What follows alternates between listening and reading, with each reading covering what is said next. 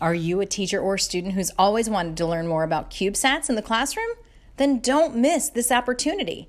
The inaugural SmallSat Education Conference will serve as an important East Coast gathering where educators, administrators, and students will learn about CubeSats, ThinSats, and high-altitude balloon programs. Our target audiences are faculty and students from middle school all the way through college. Presenters will include existing university teams and industry experts. Attendance is free for students and educators, and exhibitors and vendors are encouraged to showcase their products and services. To learn how to start your own program, join us on October 29th and 30th at the Center for Space Education building at the Kennedy Space Center Visitors Center. Please visit the website for more information and to reserve a space. You can find that at smallsateducation.org. That's SMALLSAT education.org.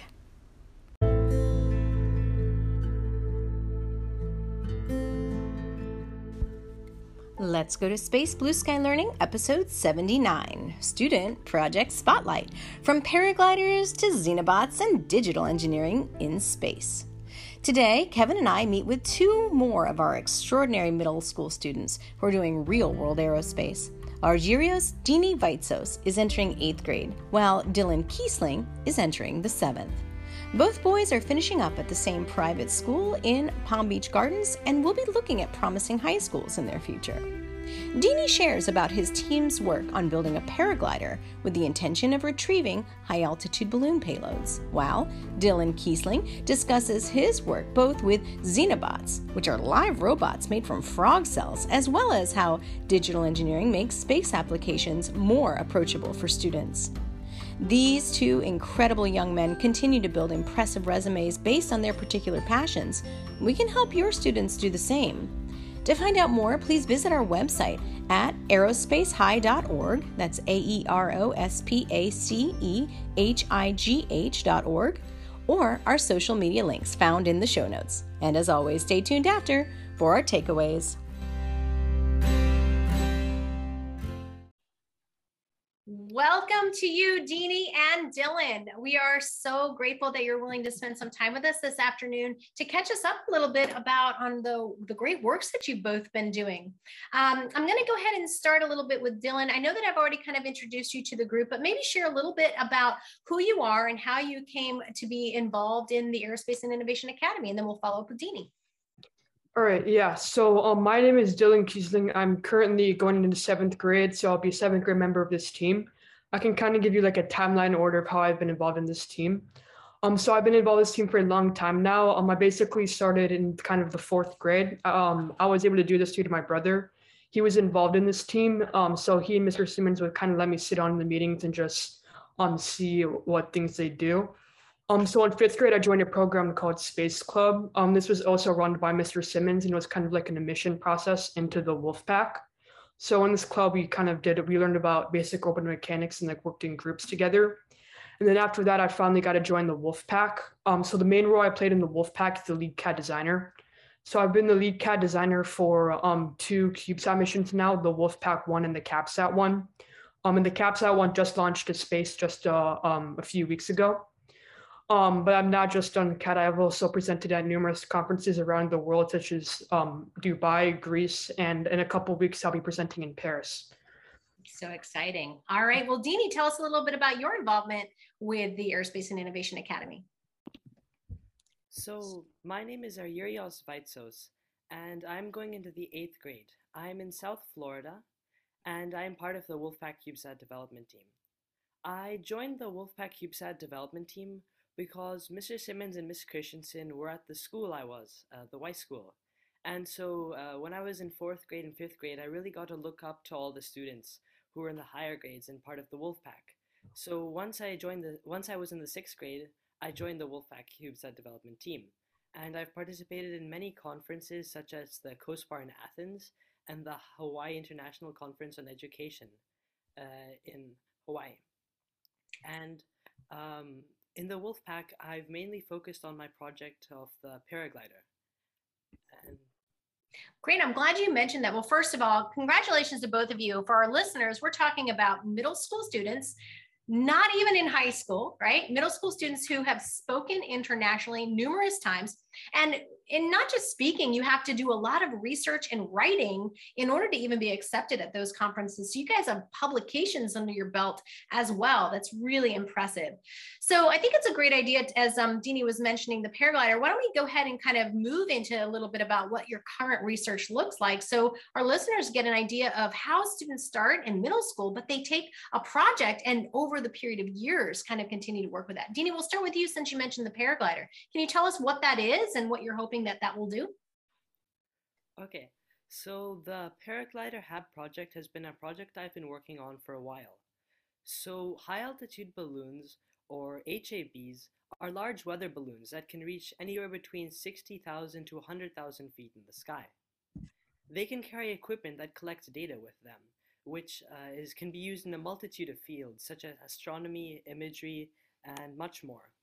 And so what happens is at the WCDT team, we test telemetry equipment. And so we usually put them in buoys and attach them to the high altitude balloons. So when the high altitude balloons go over the sea and burst, the buoy falls into the ocean and gets lost. So what we're hoping to achieve is, after the balloon bursts, to have a paraglider deploy and guide the buoy all the way back to the launch site of the high altitude balloon or a more easily accessible location. There were two main objectives in this project. The first was to test the HAB telemetry equipment on a HAB launch, and the second was, of course, the paraglider, and to retrieve all of our equipment. So the process that you're in now, so it sounds like, remember, I'm kind of new to all this stuff. I learned from you guys, right? So you were having problems with being able to retrieve your payloads from these high altitude balloons. And I know that sometimes you guys use these high altitude balloons as almost like precursors for what you do with your CubeSats. Is that right? Yes. So you're trying to mitigate the problem of losing the payload so that you can retrieve them. Does that allow you to use it again if you're able to do that? Or is it just to save your data? It'll allow us to use it again, and if we fly more experiments, it'll allow us to perform more data collection on it once it's flown back down to Earth. Yes. And Deanie, I last saw you in Athens, Greece, and you were actually also working a poster for another student in the poster session. I want to back up a minute. You first mentioned Hawaii. Can you share just briefly what you spoke about? That was am I correct? That was your first big time conference for us, right? In Hawaii, almost, I guess, back in January. Could you share a little bit about Hawaii and the HEISS conference, what you did there? And then also share a little bit about your poster that you helped. You were a poster in a poster session in Greece. Yes. So I was part of one of my colleagues, Landon Strauss's paper in Hawaii, and we presented on the applications of artificial intelligence in the classroom. So we did a lot of research on how it can be used, and we found that it would mostly be used as an assistant for the teacher, to allow the teacher to have more time to focus on the students and prepare a better have a better experience for all the students. That was my first major conference that I presented at. And in Greece, the poster session, I was part of Alex Castronovo's Python orbital mechanics project. And what we did was we wrote a Python program to help decision making on the most optimal orbital transfer based on a spacecraft's fuel and time constraints. Okay, share with our audience that may not know about orbits or orbital transfers, if you could share just briefly, what is a Hohmann transfer and how did you learn about it? So when a spacecraft launches, it usually goes into a parking orbit. From there, it can fire its engines in many different ways to get to the destination orbit. So a Hohmann transfer is the simplest and the first way that we learn of how to fire the rocket's engines to move it to the destination orbit. And I first learned about the Hohmann transfer at, I think it was the orbital mechanics camp that you have. and Excellent. I learned more about it in the aerospace class in 6th grade. So you guys took the mathematical principles that you understood, and I know because I assigned you the prompt, you did them on paper with a pencil and a calculator, and you converted that knowledge to be able to do Python. You wrote Python code so that you could optimize orbital transfers of different types. Is that a fair summary? Yes. Okay, we're going to come back to you because I have some questions about like how you're ending up deciding, the factors to build something like that paraglider, but also, about just teamsmanship in general, like some of the difficulties that you might have seen with that. But first I want to go to Dylan to have you share with us a little bit about some of the research that you've been doing at these conferences as well. The most recent conference which we attended was the COSPAR, which was in Athens, Greece. I presented 2 presentations and at COSPAR. So the first one, which was Xenobots, I did by myself. So I'll just give a little bit introduction of what Xenobots are. So Xenobots are like the first living programmable nanorobots. And as part of our team, we engage in numerous molecular biology projects and research different payload ideas. And one of the things we decided to research about were Xenobots because we believe they could have great potential for future applications relating to spaceflight. So Xenobots are the first living programmable nanorobots, as I mentioned, and they have the ability to do multiple tasks. And one of these tasks is the ability to replicate. So meaning they can replicate, so that means they could theoretically exist perpetually. So like as we look to undertake longer space missions, for example, in medicine, they could play a whole new role. And then the other presentation, which I did was with my brother about digital engineering. So as I briefly mentioned in my introduction, I was the lead CAD designer for 2 CubeSat satellites. And one of these satellites just recently launched, CabSat-1. So I just, in my presentation, but as I only learned so in CabSat-1, I learned that I'm very fortunate to have this experience. And a lot of kids don't have the experience to learn CAD and to apply them in hands-on projects such as this. So I decided to write a paper about sharing my knowledge on how kids need to be introduced to CAD in early years, and how the progression to get more advanced at CAD. So you're using CAD, I think generically, but there are actually 2 or 3 programs you use, right? So what are the specific programs that you use and sometimes integrate together? Yeah, so in my presentation, I talked about 3 main programs. The first one was Tinkercad. So Tinkercad is like a basic program that newly like elementary kids would learn. So even though it's a basic program, it can't be really applied in professional projects. It's very essential that you learn Tinkercad because, for example, if I didn't learn Tinkercad in like elementary school, I would have never been able to use more advanced software such as Blender, Fusion 360, which I'll talk about later. So it's very important to learn the basic software that because it helps you progress to more advanced softwares. So a more advanced software that I mainly used for our project was called Blender. So Blender is a little bit more advanced than Tinkercad. However, and I used it for most of our project, the CabSat-1. However, it does come with limitations. For example, it can't do good measurements. So after we realized it couldn't do measurements and it's not really suitable for projects like a Cube satellite, we decided to switch to Fusion 360. So Fusion 360 is a more industry grade software. There's a free student license, so I could download it and use it. And this was very helpful for the CubeSat because they use measurements, and you were able to collaborate with other people like the teachers. Right. Now, these skills, did you take a camp or a class, or are you mostly self-taught? Yeah, so I'm mostly self-taught, but when learning Tinkercad, my school has a program where they taught us Tinkercad. That was helpful to learn the basics, but I'm mostly self-taught about like on YouTube videos I learned on Blender. Perfect. It's ridiculous the what you guys are thinking about at such a young age, and then how you're able to actually apply them. I want to ask a question to both of you in relation to how you develop these projects. So we know that you mentioned that you're working with other people in some instances. You're working as parts of a team. I know, Dylan, some of your research is done independently as well. But let's talk a little bit about some of the challenges that a middle school student such as yourselves would see when trying to do these real world experiential learning projects. Dean, we'll start with you. What are some of the challenges of maybe working with groups or trying to balance your time with all the other work that you have? One of the challenges with our paraglider project specifically was the programming part, as a lot of us didn't really have enough experience. So we had to work very hard to find someone who was able to program it. And so we're still working on the programming for a paraglider. It's a really difficult program. It has to use the servo motors on the paraglider to be able to adjust the parachute to guide the paraglider back to the launch site. So I think right now we have Alex Castronova working on the programming, and it's been a really big challenge to first of all find someone and then to actually start working on it.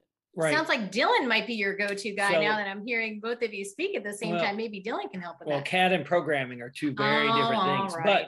But Deanie, is it safe to say there are two actuators, and what you're really doing is changing the shape of your parachute to make it turn and go in the direction you want it to, towards hopefully an eventual GPS coordinate, which would be our launch site. Is that a fair summary? Yes. Well, Dylan, what about you? So I know that you aren't necessarily working with a large team the way that Deanie is. Is it okay that I'm calling you Deanie, by the way? I mean, obviously I'll introduce you as our Urios in the bio, but okay.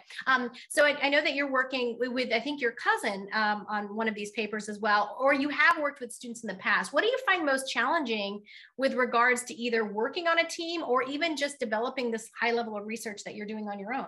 Yeah, so I can talk about one problem that I have working with my cousin. So for those of you who don't know, I'm writing a paper with my cousin about Xenobots as well. I'll be presenting that in Paris with him. Unfortunately, he couldn't go to Athens, Greece, but he will be in Paris and I will be presenting with him. So he lives currently in Illinois and I live in Florida. So we can't really have in-person meetings we can't have in-person meetings.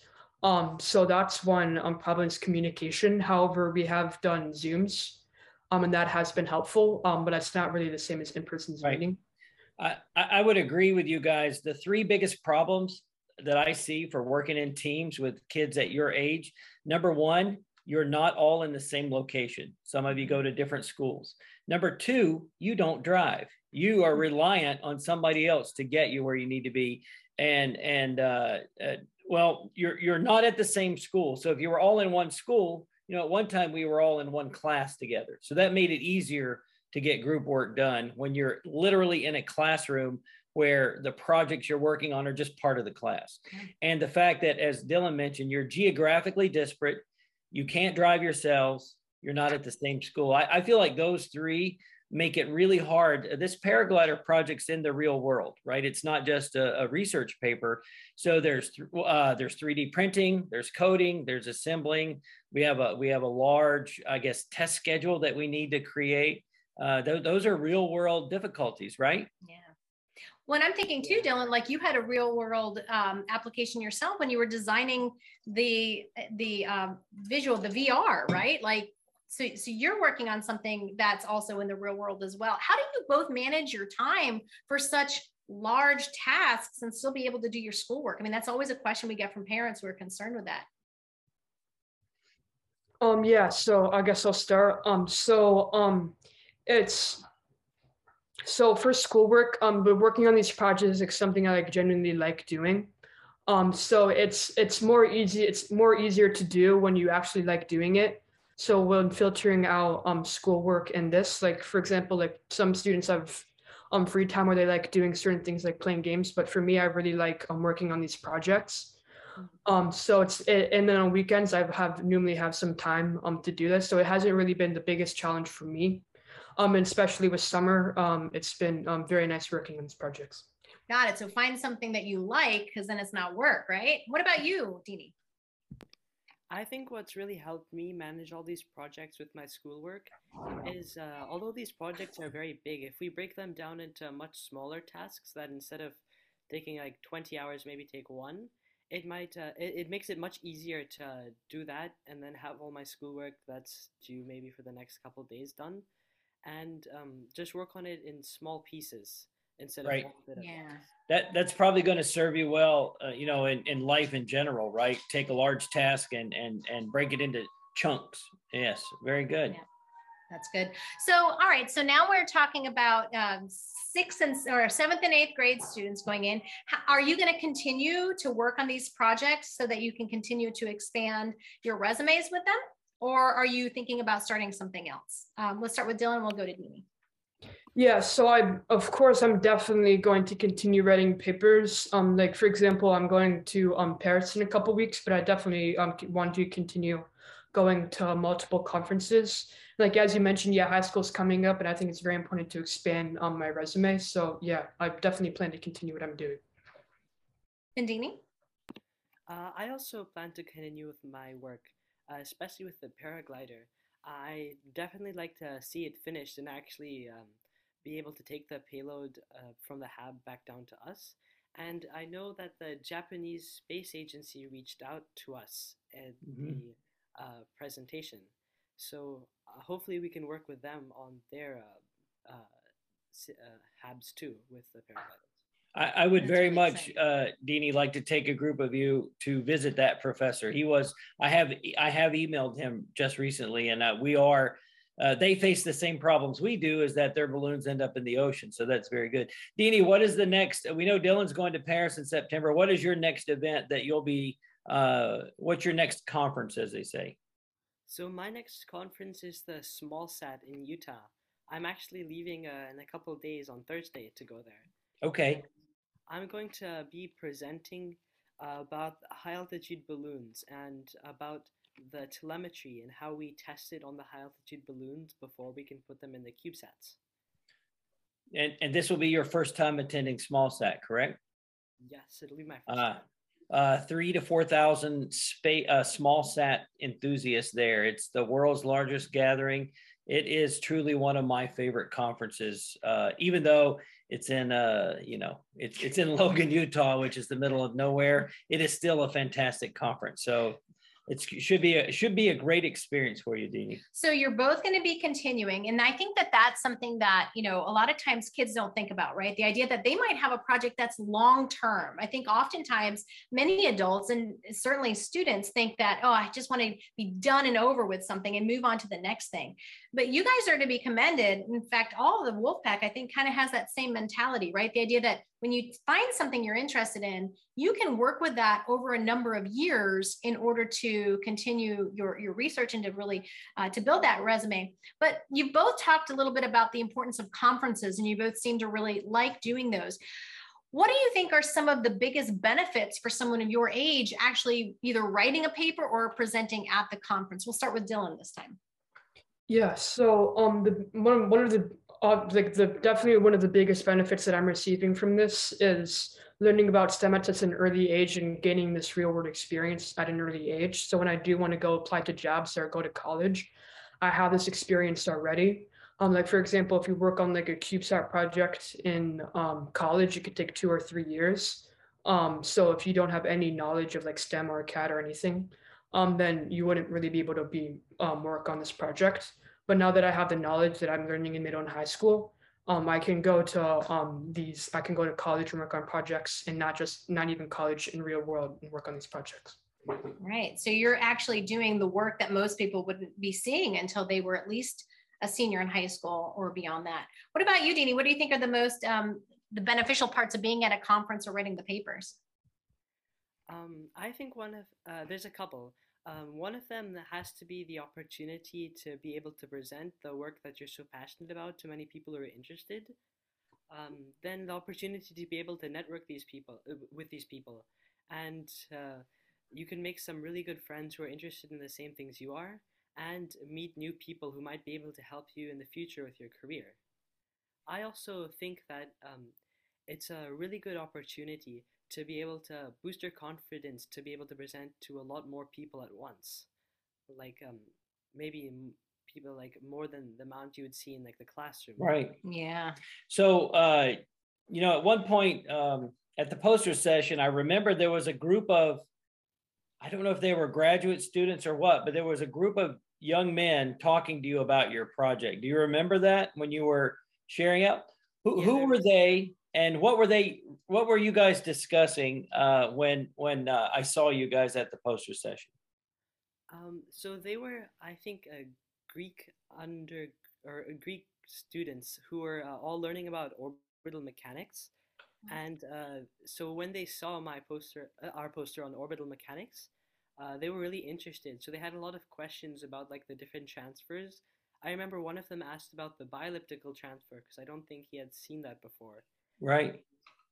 Did you feel comfortable answering their questions, and would you say that's the kind of experience that's good for your confidence building? Yeah, I was able to answer all of their questions, and I think it really helps build confidence. And it's also a lot of fun to talk to them. I agree with you. Yeah. Yeah, you look like you were in your element, right? I didn't see any need to walk up because you had it under control. It was looked like a good interaction. I have to say, like, I always, and my role is, of course, different from Mr. Simmons in that I get so much of a reward watching you guys when you present. The idea that, we all start off with something, we're all a little nervous. It's, at least I am when I present, but at the end of it, by the time you guys are done, you always come across like being such professionals in a way that shocks all of the adults in the audience. So both of you and all of the students who present, really, I know I ride you hard sometimes about deadlines and practices, but it really shows. And we're so proud of not only when you're presenting, but just the hard work that goes into it before you get to travel and present that. So I'm really, really glad to hear that you're going to continue on with those, because they are such important projects. And I think it's going to really help you stand out on your resumes. We just have a few minutes left. So we normally just ask for any advice. I don't know, do you want to ask any questions before I get to the last one? No, I think we'll follow up with you, obviously, after Paris and after SmallSat. We may have students come back and share about the experiences from those conferences, but that would be a later broadcast. Yeah, and I guess as you guys are starting Wolfpack for fall, these sound like, the things that you want to focus on when you start to come and plan your time. Just say, like in the case of you, Deanie, with this build or whatever, just getting that kind of schedule under your belt, figuring out how to put in your putting it on your calendars and making it happen. The same with you, Dylan. You've got so many things going on with aren't you the one doing the patent too for your? Yeah.